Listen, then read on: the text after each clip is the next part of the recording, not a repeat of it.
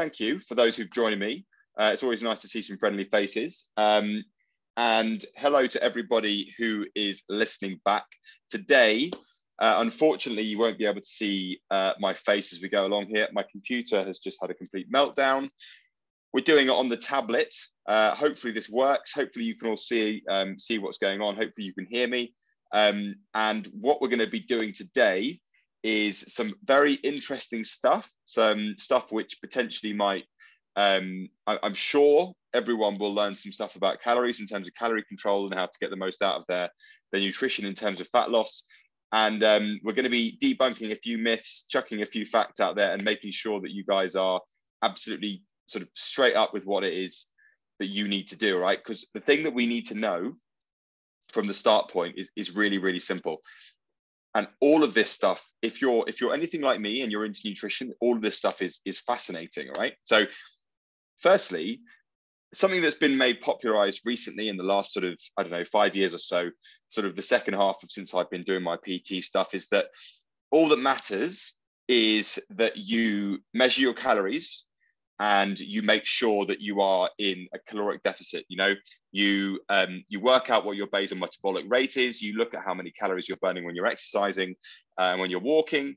You then work out how many calories you need to therefore be consuming. You consume those calories, you weigh and measure them, and then it works. One thing though, you will find that even if you do that, sometimes that doesn't work.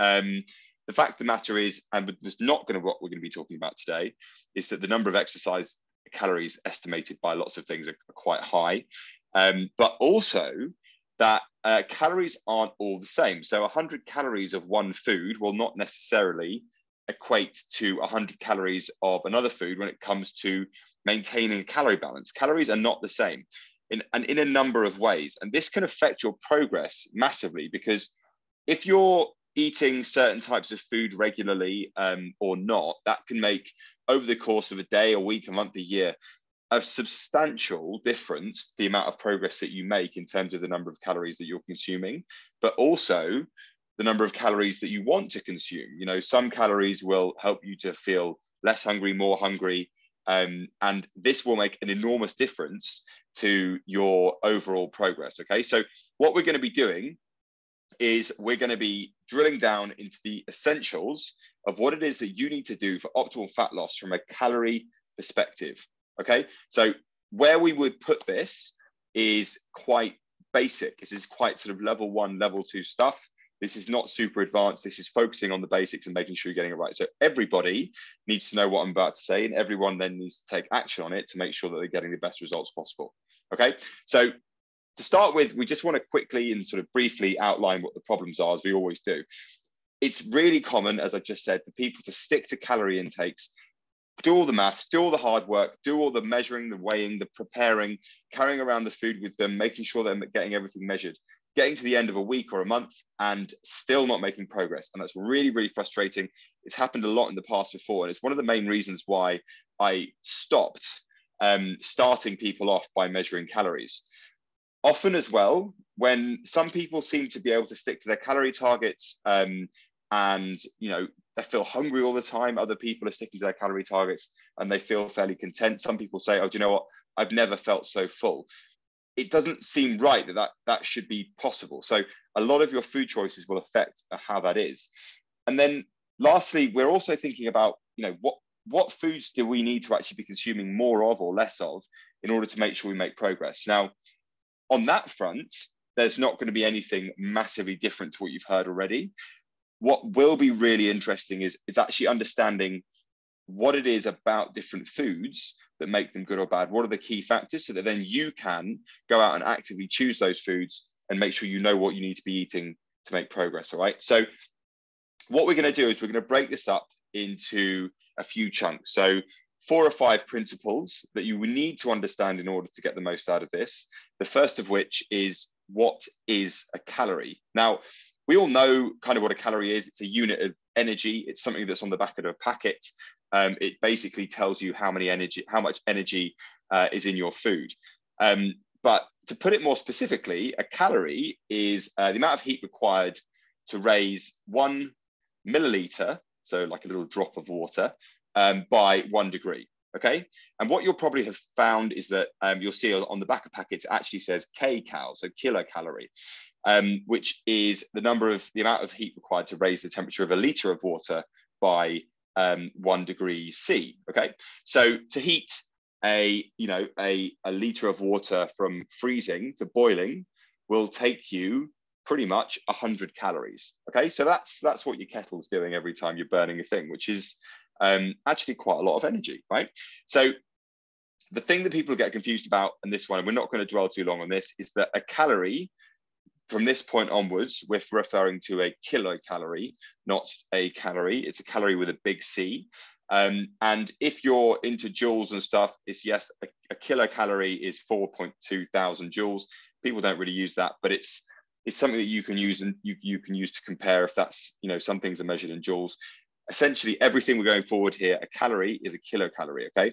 The critical point we need to go on is principle number 2, and that is that not all calories are created equal. So the number of calories that reside within a food don't equal the number of calories that are listed on a packet, okay? And the number of calories that are listed on a packet do not equal the number of calories that will end up in your body after having consumed the food. The point of this little webinar, this little training, is to explain why that is, and then help you to make better choices. The number of calories within a food are, if you basically put the calories and you burnt it, let's say because this is actually how they do it, it's called a bomb calorimeter, and you burnt it to a complete cinder, the amount of energy released by burning that food absolutely completely is actually the number of energy stored within a food. That's not something that humans, when they digest their food, are able to do. And so what we've done, and there's basically various sort of studies that was done a very long time ago in terms of working out the number of calories that are within a food that's when it's sort of digested and what humans can get, is actually less than the amount of calories in the food. So you can ignore the number of calories in the food. That's actually not that important. The critical bit is the number of calories on the packet versus the number of calories which are usable to your body. Okay. Now, the important thing you need to understand on this front is caloric availability. And that means that essentially the second bit, how many calories are available to you when you consume a food. If we take, for example, on the left, we have cubed sugar. So this is basically pure sucrose. The amount of calories that you would absorb from 100 calories worth of sucrose, that's if it said on the side of the packet 100 calories worth of sucrose, would be 100 calories.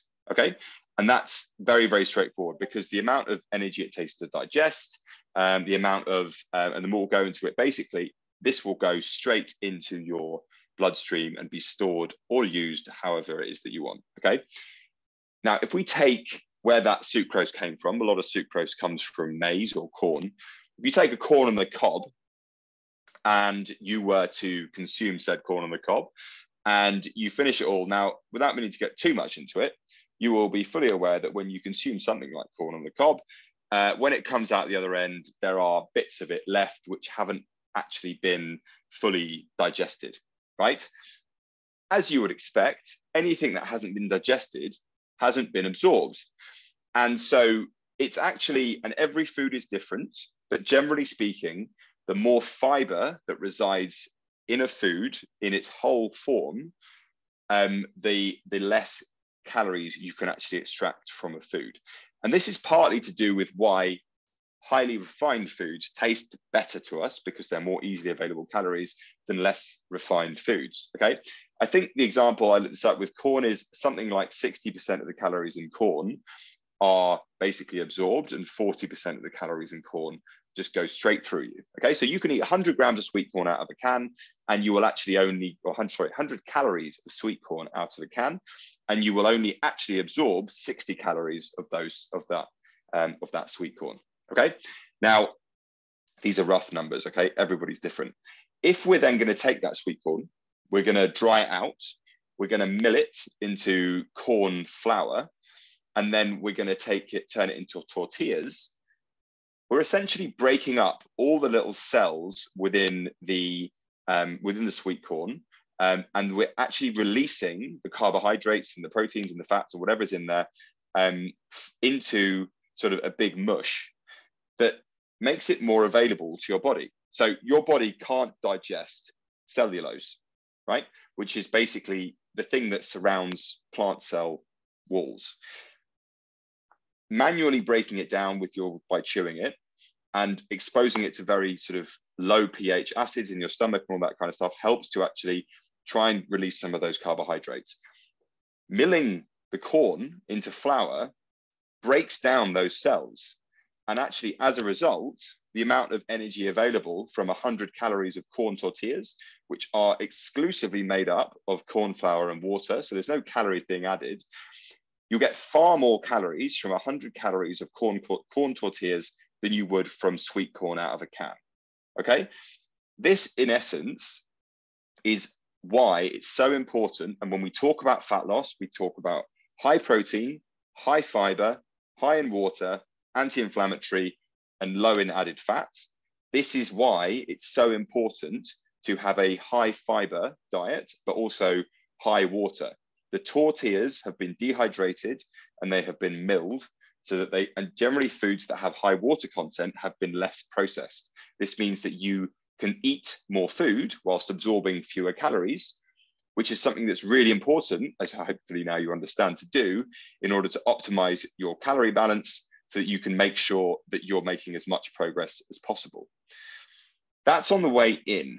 Now, once the calories have got in, calories don't just pile up in your body. They need to be converted into usable forms of energy, whether that be stored as glycogen in your muscles, or that's stored as fat within your fat cells, or even if that's used as protein to actually fulfill your body's requirements, things like obvious things like building muscle and bone, also things like enzymes, hormones, and building nerve cells, the like, everything, okay? So your body actually has to go through an expenditure of energy in order to store those calories.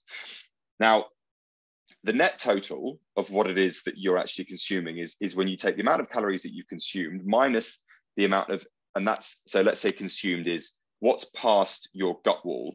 So the calories are in your body, the number of calories that are in, that have been able to be, that are available, so caloric availability, minus the energy required to store and use it. Now, protein is very, very high in what you call the thermic effect of feeding. It takes a lot of energy, 30% of energy of your protein consumed. So 100 calories of energy consumed in protein, so let's say it's something, a steak or something, 30% of those calories will be used up just purely by your body converting it into usable protein, because actually it takes a lot of manufacturing for you to be able to convert X protein that comes in the form of, I don't know, as we said, beef steak or something, into an enzyme that you're using to digest your food. Okay, it takes a lot of energy to actually transform that. 30%. So if you eat 1,000 calories a day of beef protein versus 1,000 calories per day of, let's say, the other end of the spectrum, which is beef fat, you will eat 700 calories and one you will eat 1,000 calories. Okay, and this isn't listed on the labels when you look at things. So protein calories are not as much as fat calories. Fat is about 97%. And carbohydrates are, actually, let me come back. Carbohydrates are somewhere in between. So carbohydrates require more calories than fat, but nowhere near as much as protein. So you're starting to see why it is that we're recommending that you make sure your protein intake is high and that you make sure that your fiber intake is high, okay? The last bit is then about the food that you eat affects what your food choices are gonna be later on in terms of how full you feel. So the most satiating by a margin are protein calories and fat calories. And then the least satiating by a margin is carbohydrate calories. So one of the things that we're always wondering, thinking about and trying to focus on is fullness, is how hungry am I feeling? Am I satisfied by what I'm eating? Making sure that you're taking control of your hunger signals. The more that you consume a high protein diet, the less hungry you will be throughout the day. If you were to say, for example, just consume protein powder, the effects of you not consuming actually whole foods, which is high in water and all that kind of stuff, is going to have less of an effect than if you were to have chicken breast, for example. So just watch out for that. Supplemental protein is not included in the feeling of fullness, but actually eating high protein foods, so any animal products, so including eggs and dairy, if it's low fat dairy, and then things like beans, lentils, chickpeas, pulses, all of that kind of stuff, higher in protein calories will make you feel much more full, okay? On the other hand, carbohydrates, especially carbohydrates that come without fiber, things like Haribo sweets, I don't know, what else?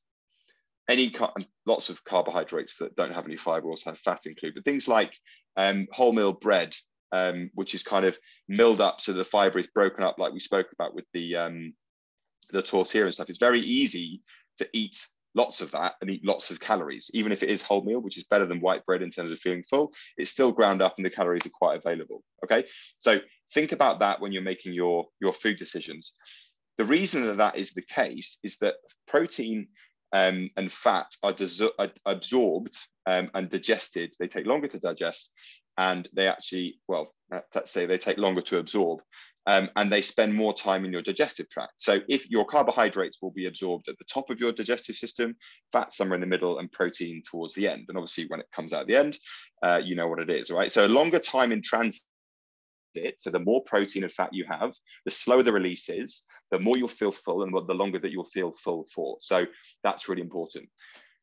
This is a lot of the reason why high protein or high fat, low carbohydrate diets are popular. So things like paleo diet or the Atkins diet, or I mean, recently there's this whole carnivore thing, which is weird, or, you know, keto diets, or all this kind of stuff. What else have we got? Dukan diet is a low carb diet. Anything like that. That's why these things are effective, is because essentially they get people to eat more protein and more fiber. As long as they control for fat calories, which are the most available and most calorie dense calories, then that will work. Conversely, the reason that a whole food vegan diet works is exactly the same thing. It's very, very, very high in fiber, which means that it slows down. So fiber basically makes your carbohydrates stay in your gut for longer. I've got a whole nother thing on fiber, so you should check that out. That's not necessarily the point of today, but that's why eating a high, sort of like a whole food plant-based diet will make a big difference in terms of helping you to lose weight as well. The thing that we need to remember here is that you don't have to subscribe to these very restrictive things. You can just follow the principles and then build your own preferred diet. So always looking to get sort of whole plant foods into your diet, always looking to making sure that you're getting decent sources of lean protein every meal, or things like, you know, and so put those two things together. Switching your carbohydrates out for things like beans and chickpeas and lentils will make a massive difference at filling you up, and will do an awful lot towards helping to keep your calorie intake low, whilst also making you feel good. Okay, so if you were to implement those things, which we'll go through a summary just at the end, then firstly, you now will have a more informed decision when it comes to choosing foods. Hopefully you understand that a little bit more about how the processing of foods can affect their caloric availability and actually affect your results. And then you can make better decisions. Hopefully as well, if you implement those decisions, you'll feel more satiated throughout the day. You'll feel less need to snack. You'll feel less hungry when you haven't eaten. You'll be better able to keep your calories low and actually keep yourself making good progress in terms of fat loss. And finally, your diet, which you've been working on, will actually yield the results that it promises. Okay, that's the most important thing.